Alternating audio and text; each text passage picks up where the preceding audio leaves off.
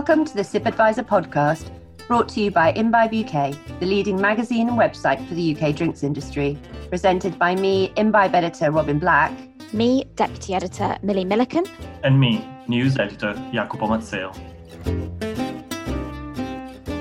In this episode, we're mourning some high-profile bar and restaurant closures, fuming over the no-shows proving catastrophic for restaurants, pubs and bars, and taking some time out to remind you of the importance of your mental health and well-being and where you can access help. And this week, we are enjoying some top-notch tequila as we chat, as it's National Tequila Day today when we're recording, so bottoms up. I've actually got mine in a Paloma. How's everyone else drinking theirs? Mine's in a watermelon margarita, which seem to really be doing the rounds at the moment, not that I'm complaining. The one from Elliott's in Borough Market is particularly potent, so I'd definitely suggest heading down there to grab one. Instead, I quite like a Reposado tequila, actually. So I'm using it in a Oaxacan old-fashioned, which is simply a twist on a classic old-fashioned. I make it with Reposado tequila, of course, a bit of mezcal, agave nectar, and Angostura bitters. Wow, my Paloma sounds really pedestrian now, but I'm enjoying it anyway. And the big news we're starting with this week that I wanted to talk about was the touted closure of Milk and Honey in London, which makes me really sad. There have been some big chain casualties of the pandemic, but this one's really brought it home for me. It's been around since like the early 2000s, and I've got really fond, vivid memories of being there way back when it was one of the few places you could get really great cocktails. And I don't think we can underestimate how influential it's been on the UK cocktail scene. So when its owner is saying it's got to close, it really feels like the end of an era. And when that's been brought about by landlords rather than being a failing business, and you can read the full story on imbibe.com, which we wrote, but essentially Jonathan Downey, who owns it, saying that despite them paying over £4 million in rent since they opened, the landlord is refusing to negotiate any rent reduction or rent-free period. I appreciate that landlords have got business and they've got bills to pay as well, but at a time like this, it does seem like sort of atmosphere of compromise would be better placed really to keep as many businesses, not just in hospitality, but in any industry, just going as much as possible. Yeah, absolutely. And unfortunately, Milk and Honey isn't an isolated case.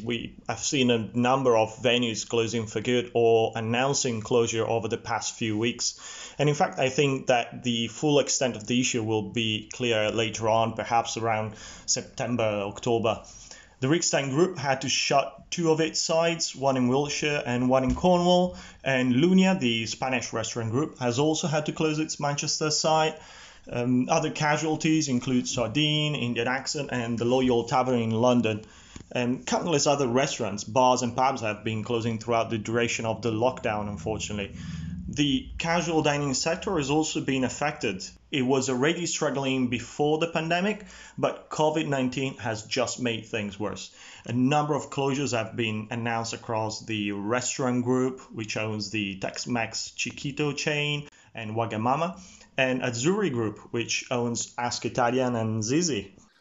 God, that's some list, isn't it? Just those you've just cited there, which won't be everything. It's such a long list of well-known names. Yeah, and I'm afraid that we're going to see more in the next few weeks because a lot of these closures are obviously due to the challenges of working at a much reduced capacity with all the social distancing measures in place. But as in the case of Milk and Honey, and especially for independent businesses, one very crucial issue is fixed costs, which can be pretty steep, especially for venues that operate in some of the most expensive streets in the country. Yeah, and I think something that I've been thinking about quite a lot are the people who have lost their jobs when these venues close, the thousands of workers who are without work.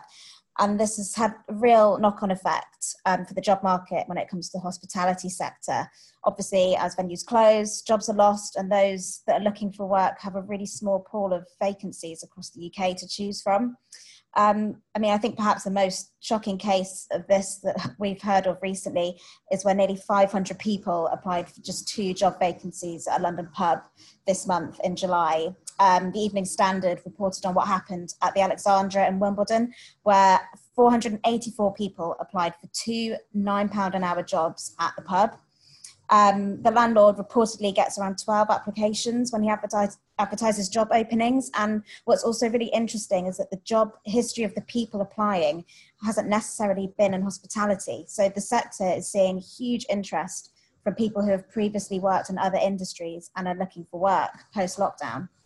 I suppose on the upside, I was speaking to a well-known pub landlord about this the other day, and he was saying that an upside for him had been that chefs are now really easy to get hold of, which has never been the case. Yeah. Yeah, I found the same problem when I was working as a sommelier. Finding staff was always a struggle. And I'm afraid now we are seeing the opposite happening. I think as well, something that was brought up in the Imbibe live online event that we held was that because the hospitality industry has been in the limelight so much over the last 3 or 4 months, I think people who never saw it as a job option before may be looking at it with a completely different set of eyes now and looking at how creative the industry has been and maybe wanting to have a small piece of that pie. So perhaps that, along with obviously Rishi Sunak's job retention bonus, rewarding employers who bring back furloughed staff, that might hopefully see some positive effects on the industry. But I mean, that's yet to be seen. But for anyone who is listening, who is looking for work, we have a constantly updated rolling news story on latest job vacancies on imbibe.com. So do go and check that out. Yeah, I mean, I think the government have done a lot of good things. That £1,000 bonus, I'm not sure about, but I mean, time will tell, I guess. And the other factor in whether businesses will survive, of course, is making sure people turn up when they book. And there's been lots of attention around the huge number of no-shows that are still happening at the moment, which just seems unthinkable because, you know, hospitality just can't absorb that at the moment. And Jacopo's been finding out more. No-shows is a habit that the restaurant industry has been critical about long before the pandemic, but it has recently become a matter of life or death for businesses as restaurants struggle to survive the devastating effects of COVID-19. To explore how the no-shows issue can be tackled, we caught up with 2 industry professionals who suggested contrasting solutions. First up is Abby Dunn of hospitality recruitment business 68 People. Abby has recently launched the No More No Shows campaign, an initiative that aims to create awareness around the no-show issue among consumers. You can find more information on the campaign on imbibe.com, but here's what Abby had to say when we talked to her. Hi Abby, thanks very much for taking the time to talk to us about your No More No Shows campaign. Can you tell me how has this initiative come about and why you've decided to get actively involved in campaigning against no-shows? Yeah, of course. So a friend of mine, Antonia Lalamon from Gusto Restaurants, she tweeted after their opening weekend about the number of no-shows.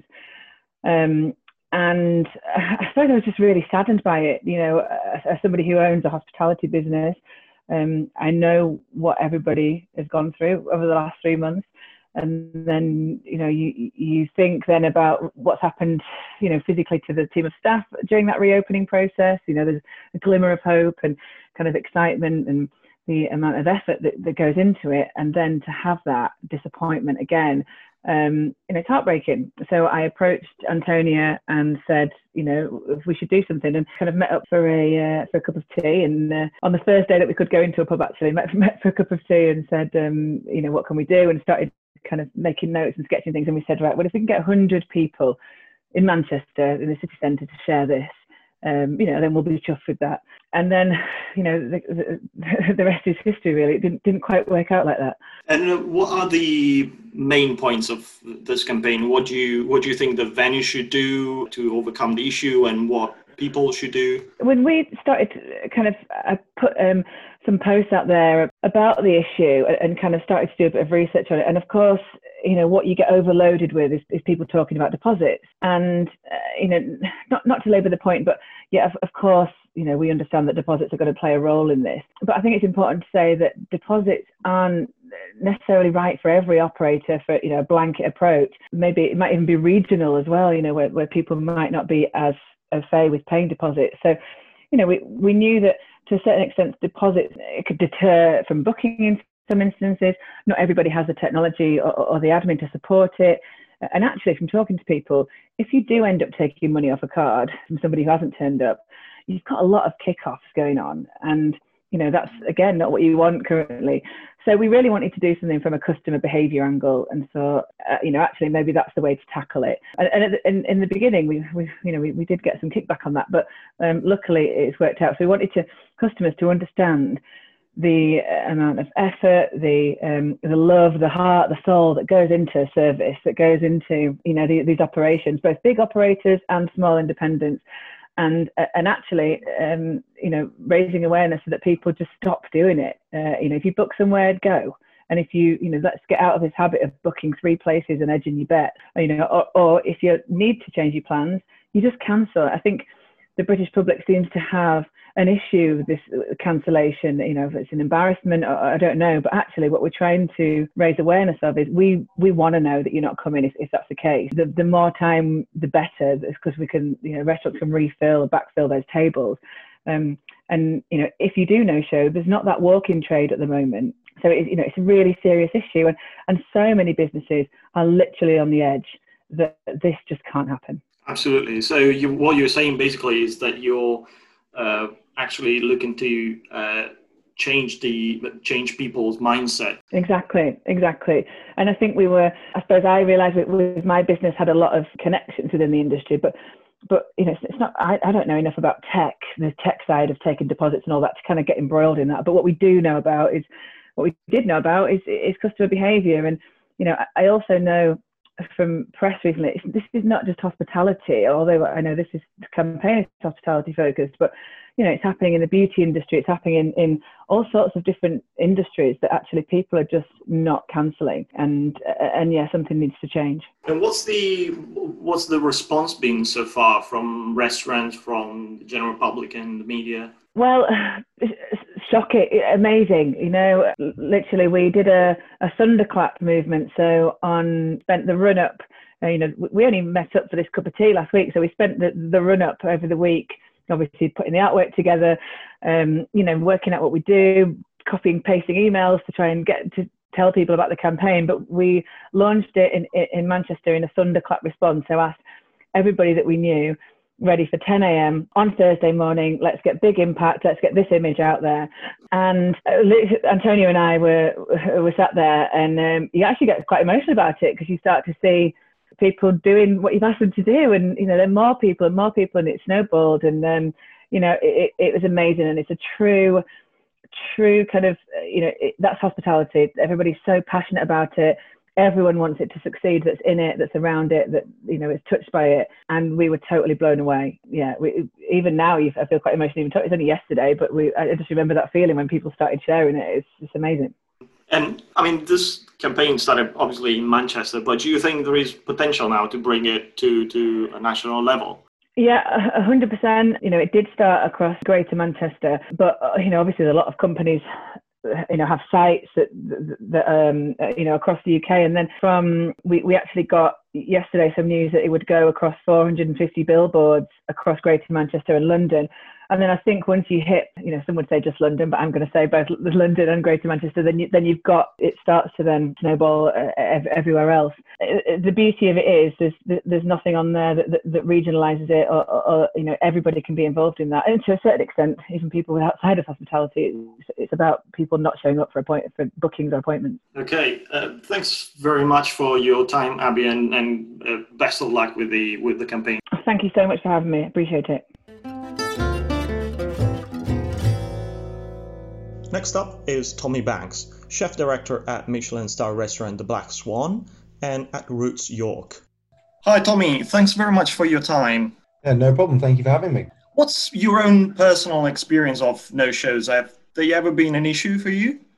Yeah, going back several years, certainly they were, but we made a decision at The Black Swan, I think probably 4 years ago now. We're one of the first in the UK to do it, to go totally sort of ticketed. So the Black Swan, you pay the whole amount up front. So we have no problem at all with no shows. And I really sort of hope that is the future of certainly high-end hospitality. But yeah, I thought more people would get on it, but I suppose it's quite a it's quite a brave thing to do, to put sort of deposits or tickets in place for your restaurant. Yeah, very very interesting. And what's been the reaction from your guests? Well, we've done it for a while now. I guess initially there is people who don't want to pay up front, and so we probably lost some business in that. But I think the business that you safeguard by charging those ticket prices gives you a lot more security as a business, I think. And then with Roots, it's not quite, it's a bit more casual. We do a £25 deposit, and we don't really have much trouble with that. I think, people who are genuinely going to come out for the meal, they're going to spend more than £25, they're happy to pay the deposit. It just gives us the security though, because going back before that, we used to have real problems where you'd have a Saturday night and you'd lose sort of 10 customers, and on a small restaurant like ours, that's the difference between breaking even and making a loss. I think things are difficult in hospitality because we're all operating with reduced capacities because of the social distancing, and that means that really every seat in the restaurant really counts. I'm just finished lunch service at Roots now, and on a Saturday night we'd have been doing 100 covers, and now we're doing about 52, 54. So it's almost half the capacity. So really, it's a difficult business plan as it is without having 54 booked and 10 not turning up. People no show like they are doing. It really has an impact on people's livelihoods, and I think we'll be seeing a lot of redundancies in the industry in the next few months. It's probably quite likely, and things like that just really isn't helping. So I think really it's for people to understand the responsibility they take on when they make a booking in a restaurant, and understand the consequences of if people do no show, it can really impact on people's livelihoods. Do people ever criticize the idea of taking deposits or charging people for not coming in? Does that clash somehow with the idea of hospitality? Or perhaps it's a solution that works for one kind of restaurant but does not work for another? Yeah, I definitely hear that. In terms of the more casual restaurant, it probably wouldn't suit to charge deposits or work because they rely on sort of walk-ins, and that's fine. In terms of a negative response from other people I've spoken to about it, generally people say to me, I wish we did it, but we just don't dare. Usually is what I hear. I think if you turn around to all restaurant owners in the UK and said, yeah, it's all cool for you to put a deposit on everything, it's fine, put a deposit, everyone would do it, but they're all scared of the backlash, I think. Is it a contradiction to hospitality? I really don't think so. I would almost call it the other way around. It's a liberty the other way around, I think. In terms of hospitality, we pride ourselves on that, but I don't really think that's got anything to do with paying up front to secure your table. If you look at any other industry, service industry that's comparable, maybe it's a sports event or it's a concert. You go to a Beyonce concert, you got to pay for it up front. And hey, if you can't make it, then Beyonce ain't going to give you your money back. If you get a train ticket and you miss the train by 5 minutes, it's not the train company's problem. But with restaurants, we're supposed to take bookings but not charge anything, and then if you don't turn up, we're supposed to swallow the losses. It just doesn't add up at all. It's a broken system which should have been changed a long time ago, I think. Do you think that for a restaurant that has been operating for, say, for instance, 10 years and has a very established clientele, is it doable for that restaurant to start charging people or taking deposits, or is it something that instead you have to do early on when you start the business, or nearer to when you start the business, to make sure that your clientele understands? Yeah, I do see your point. And I mean, well, we did exactly that. We'd been open for 10 years and then we put this in place. We've had it in place for the last 4 years. And I'm not saying it's an easy decision to make. I'm not saying there isn't a backlash, but I think it's simple business. I think you need to look at their business plan and think, right, how much money has no-shows cost us? And you can work it out. And if you think the number, I guess it's a simple business decision. If you think, right, if we start charging people and we've got all these regular customers, some of them, their nose might be out of joint. Maybe we'll lose some of them. I think you've got to do a sum and work out which is more valuable to you as a business, to guarantee your covers or to not upset the people who you've regularly got. But if you have people who are willing to book a table with you and not turn up, they're not really the type of guests you want to have. But secondary to that, I think really if you've got a hardcore following as a restaurant of people who really enjoy coming to see you, I think if you go about it in the right way, people will understand decisions that you've made and want to support you. I've seen a lot in recent times. We've been so lucky to be so well supported. I think a lot of people out there realise how starkly affected the hospitality industry has been, and they're sort of much more empathetic towards our plight at the moment. I think, if you're going to you're going to take that plunge and go fully ticketed, or at least a deposit, I would suggest, an open letter to the guests explaining exactly why. And I think if people understand the impact of the no-shows on your business, then it doesn't take a lot of empathy to try and support you by paying it up front. Okay, thanks very much, Tommy. Great to talk to you. Yeah, no problem at all. Thank you very much to Tommy Banks for talking to us about that hot topic as the guys at Roots and the Black Swan start to reopen.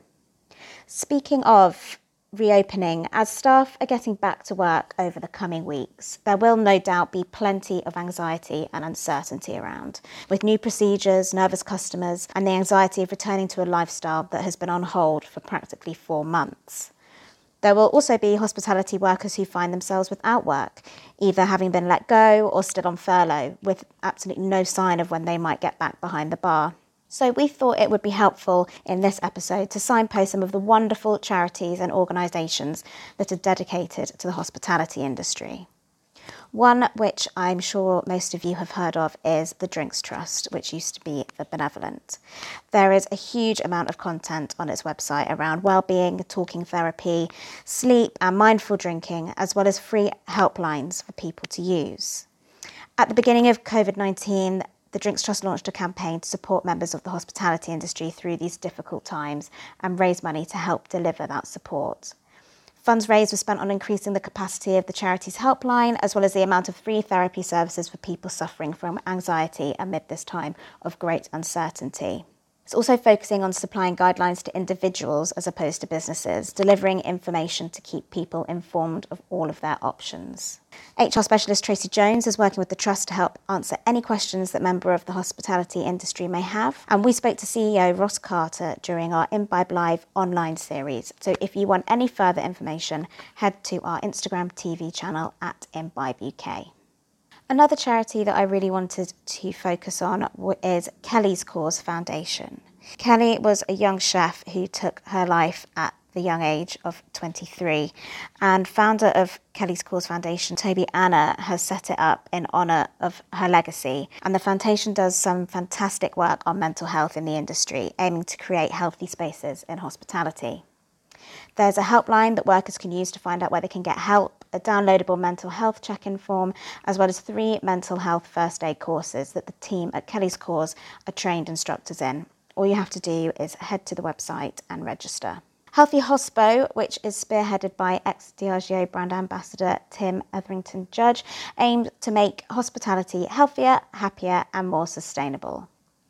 Healthy Hospo provides online education on both the website and on social media, events and workshops, and works with hospitality outlets to make them healthier spaces for workers. There are plenty of online articles on wellness, nutrition and mental health on the website, and if you've ever heard Tim speak, his passion and commitment for change is really impressive and admirable. For just £10, you can become a member and get access to exclusive video content, guides, discounts from Healthy Hospo's partners, and free entry to events and workshops. These guys partner with loads of industry brands to bring one-on-one support, so definitely check them out.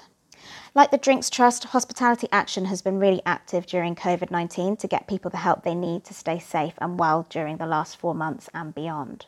As part of this, their wellbeing channel is hugely varied, not only dealing with hospitality-related issues such as finding a new job, returning to work and financial health, but also addressing topics such as domestic abuse, adapting to being at home, addiction, anger and virus anxiety, among others. Again, you can find a helpline on their website and get free access to wellbeing content on demand. And for our Scottish friends, a charity that's definitely worth a shout out is the Ben. The Ben has free mental health helplines with trained advisors giving free consultations. They also deal with housing for hospitality staff and other options as well for maintaining a healthy lifestyle. I hope you found all of those suggestions helpful, and please do keep an eye on imbibe.com as we continue to cover these fantastic organisations that help our hospitality industry get through the toughest challenge it's had in recent decades. Look after yourself, guys, and we will see you very soon. Thank you.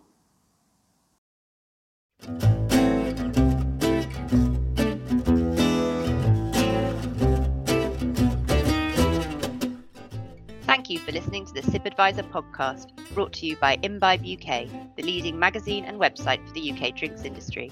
If you like the podcast, don't forget to subscribe and help your colleagues and friends discover the show by sharing and writing a review.